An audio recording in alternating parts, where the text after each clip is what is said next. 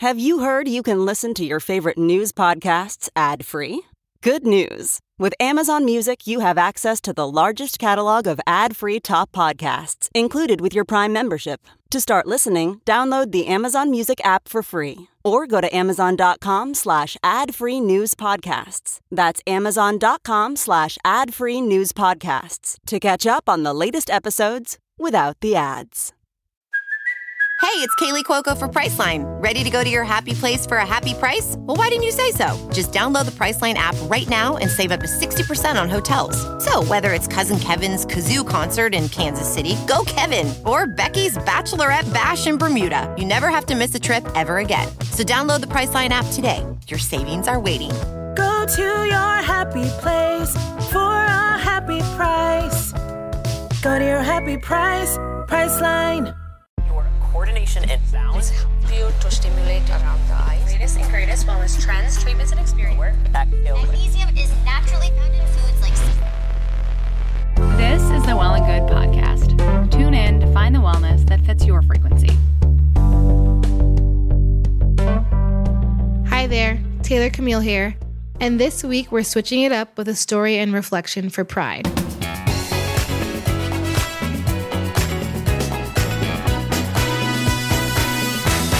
This is a love story told from a mother, Mary Rose Denton, reflecting on the love she shares with her child. This story was of particular interest given the rise of anti-trans legislation, as 33 states across the U.S. have introduced more than 100 bills aimed to curb the rights of transgender people, according to the Human Rights Campaign. Transgender athlete bans introduced in 31 states, signed into law so far in Alabama, Tennessee, and Mississippi. Arkansas passing a bill blocking gender-affirming care for trans youth. It would ban access to things like reversible puberty blockers. States can be competitive where they indoctrinate hate and discrimination into. This is the highest number recorded since the Human Rights Campaign began logging anti-LGBTQ legislation over 15 years ago. You can find Mary Rose's piece on our site, along with a collection of others for our Love Out Loud series for the month of June. Here's Mary Rose. I'm Mary Rose Denton, and I'm a freelance writer, speaker, and advocate just north of Seattle, Washington, living between mountains and water. I hope this story will help others live more authentically, purely by example. You know, hearing other people's stories always helps us know that we're not alone. There's others like us, and usually gives inspiration.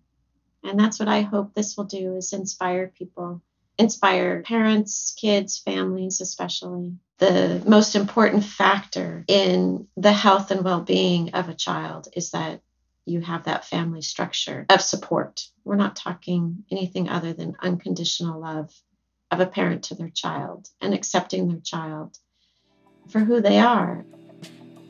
Choosing love is never the wrong thing to do.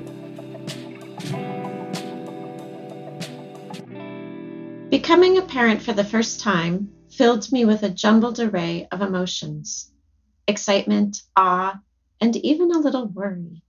Would I do this right? Holding my newborn baby and looking into those deep, dark eyes, I simply fell in love. Everything else, all other emotions, fell away. Love remained, becoming the groundwork in which this new relationship grew. Most parents hold expectations for their children. At least I have not met one that doesn't.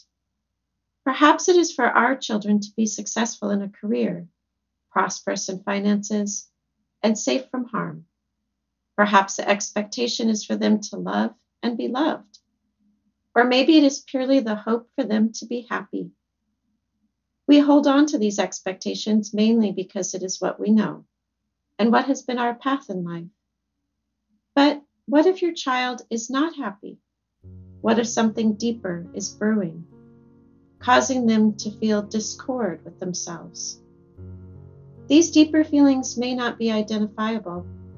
At first, they may show up on the surface as surly defiance, when really, at the heart of it all, your child is feeling incongruent, incomplete, and very much alone. 6 years ago, These traits above described my son until he decided to come out to me that he is transgender, FTM, female to male. It was on this night I felt the depth and conviction of unconditional love. The dictionary definition for unconditional love states, a love without limitations or conditions, a love which has no bounds and is unchanging. What do you do when the child you have known since birth comes to you, in all their vulnerability, to tell you their truth?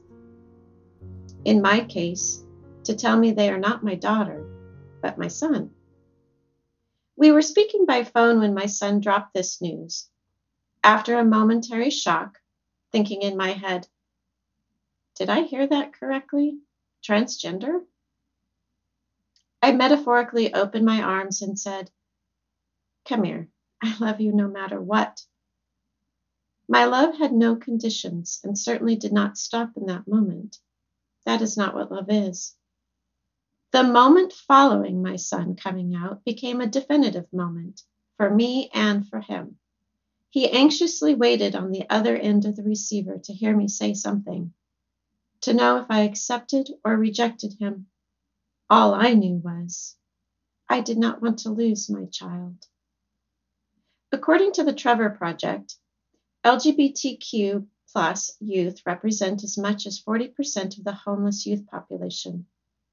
Of that population, studies indicate that as many as 60% are likely to attempt suicide. Family rejection is cited as the leading factor in these statistics. I decided to opt out of these statistics. In one brief moment, my heart rose to the occasion to make that decision for me. Love surmounted all else, including any previous or future expectations I held for my child, except one, the expectation for him to be happy. My emotions became tested. Feelings of loss and grief quietly surfaced and then subsided as he spent the next year transitioning. My love only deepened as I watched from the sidelines as he stepped more fully into himself. Love, without any bounds, sets the groundwork for an authentically lived life. I can only believe it gives us the strength to be who we truly are. I have only one request, I said to my son. We were having lunch together a few weeks after our initial conversation. Walk, don't run into this, and I will walk with you. I knew his transition would transform me as well, and I needed time to adjust to each step of the process.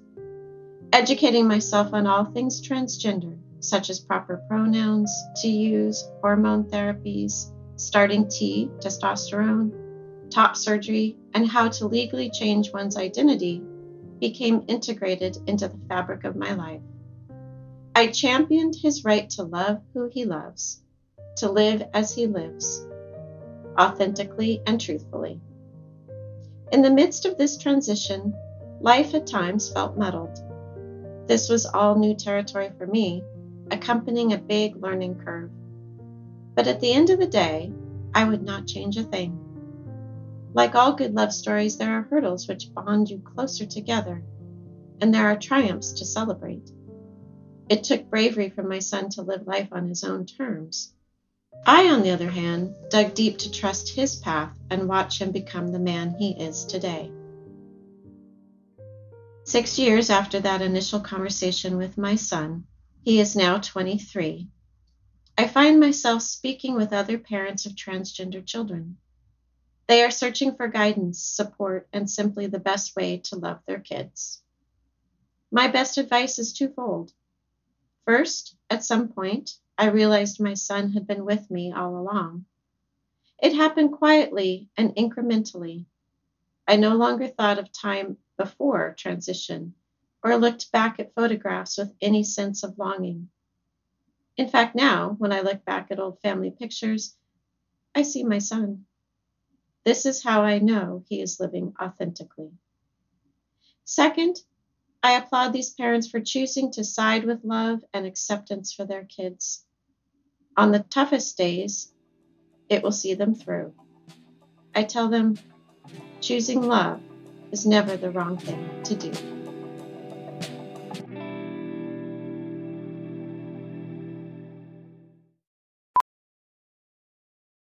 Ophthalmologist Dr. Strauss has seen firsthand how the metaverse is helping surgeons practice the procedures to treat cataracts. Cataracts are the primary cause of avoidable blindness. He works with a virtual reality training platform developed by Fundamental VR and Orbis International to help surgeons develop the muscle memory they need.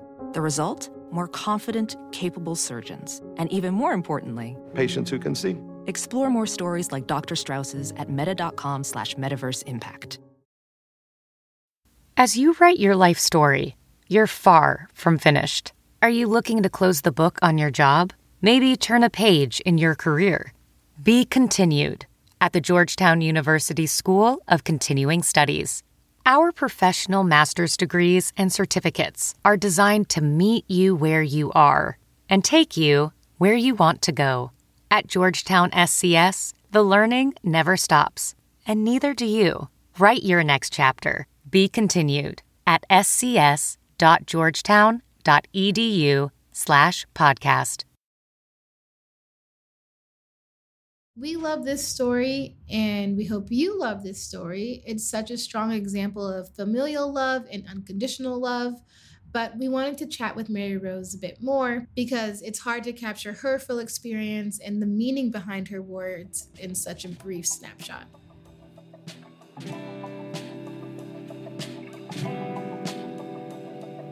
Why did you urge your son to walk, not run? Yeah, I love that question. Honestly, it's kind of a twofold answer.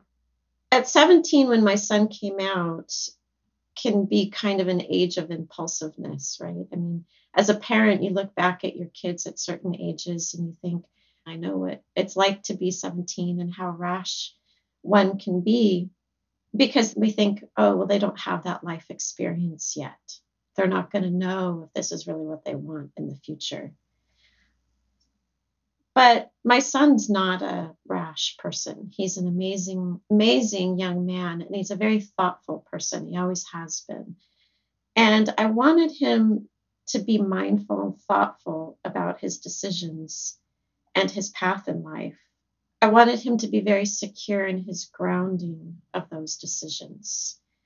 I wasn't really concerned about him being rash, but I did want him to be secure and feel grounded in whatever he decided to do. So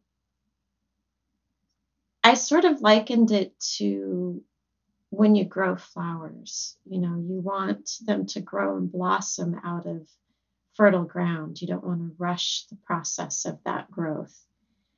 So during this time, I also heard people say to me, and they would say these things to me trying to reassure me. I can't say that they were reassuring, but I know that that was the intent of what people would say. And what they would say to me were things like, oh, this is just a phase. You know, at that time, my son was still presenting as a girl. So they would say, oh, this is just a phase. She will grow out of it, right? Or she's just experimenting. This won't last. You know, they're young. They don't know what they're talking about. But not only did I not feel this was a phase, but I also considered this talk rather insulting. People were not used to someone being transgender or transitioning. So I know their intention was good, but it came across as insulting that my son couldn't think for himself, that he couldn't make a decision for himself, or that this even fathomably could be true. For at this moment, my son is saying, here I am, and this is who I am. So to invalidate or dismiss who he is was just not okay with me. So I wanted him to take one step at a time and keep his steady footing. But I also asked it sort of as a selfish reason for me and my own process. I needed time to absorb and navigate all the new changes. So it's an evolutionary process, much as life is, and as such needs space to breathe and time to grow. Yeah. And so how do you hope people can find pride in who they are in this month of June and beyond? I think one word sums it up, and that's inclusion. The inception of Pride, of course, a lot of people may know, but some may not, started with Stonewall. So on June 28th, 1969, a brief version of the story would be a Black transgender woman, Martha P. Johnson, had had enough. She was fed up with the prejudice and the abuse by the community and the police. The police had come to raid the gay bar, and they had made 13 arrests that evening. And she had enough, so she stood up and she said, no, this is who we are. This is who I am, and enough's enough. We want to be seen. We want to be heard. We want to be represented, and we deserve to be here. So for 6 days up and down Christopher Street in the village of New York, protest happened. And a year later, 1970, started the Pride parades, and the fact that it was an anniversary of that protest. It's great that there's a spotlight put on the LGBTQ community for 1 month a year. But what would be even greater is to have that extend all the way through the year, that we keep that inclusion going and working towards that. My son once said that sometimes when he first came out being transgender, like one of the best ways I advocated for him is I would gently correct people, especially in the family at the beginning, on his pronouns. Or they would accidentally use his old name, so gently refer to him by his chosen name.